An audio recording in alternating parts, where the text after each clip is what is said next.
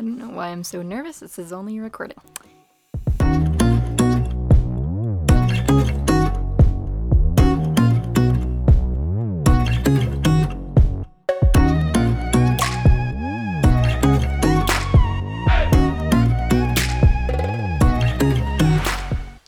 First of all, I need to just comment on how difficult it is to try and speak into a microphone and talk to yourself about yourself. It's been rough. I'm at about take 60 or maybe 100. I don't even know anymore. I'm ready to be done. Anyways, chances are, if you're listening to this, you probably already know me. But on the off chance that you don't, hi. My name is Ellie, and I am a fourth-year undergraduate student studying mathematics and Japanese at Colorado State University. I'm also a part of the honors program here at my school, and in your senior year, you conduct something called your honors thesis. And with this project, students will usually take one of two general approaches to it. One approach would be you being creative. An example of that would be like putting on a recital or putting together a portfolio. And then there's the more research-driven approach.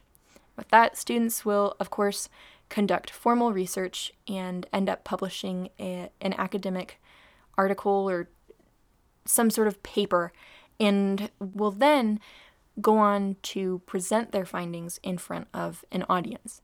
Well, at the time when I was trying to figure out what I even wanted to do for my thesis, I didn't have a background or a history in formal research. And I also didn't have a position lined up in any sort of research lab. Which, funny enough, as soon as I got my formal proposal all written up and turned in for this thesis project, I was actually accepted into the CSU Listening Lab, which you should definitely go and look up. Go and Google the Sound and Light Ecology team.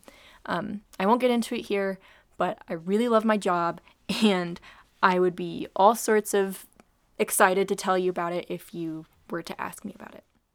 So I was in a bit of a rough position when I was trying to figure out what to do for my thesis, because normally, as a math major, you would do the more research-driven approach. You would conduct your formal research, write up a paper, and then present on it in front of an audience, whether that be at a conference or just a private session where you reserve a room or whatever. But on top of not having a whole lot of experience in research, I also knew that I wanted to express my personality and reflect my skill sets in a medium that wasn't a research paper. So with that, this whole podcast was born. It's also centered around my goal of rewriting this narrative that people have against math. Over the past few years, I've tutored a lot of my peers. Wow, that rhymed. Anyways, a lot of these peers or friends and family members and strangers that I've overheard in passing share this common frustration or even disgust towards math. They'll say stuff like, I hate math, or I suck at math.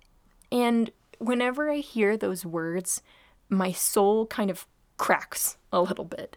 I want to use this as a tool, not only for my own self-development, but also and honestly, more so, I want you to have fun. I want you to learn something or geek out with me about something. And I really want to change the minds of those of you that say you hate math. So over the course of this 8-episode series, I'm going to be telling you stories about math.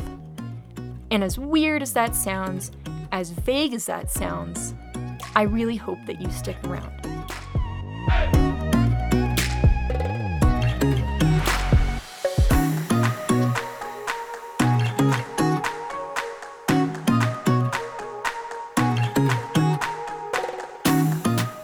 Thank you so much for bearing with me as I try to figure out this whole podcasting thing, and thank you for listening.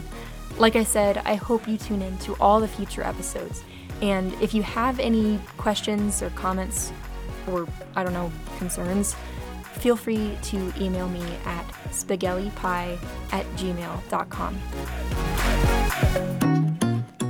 The theme song for Spaghetti Pie is Pluck It Up by Dan Heenig.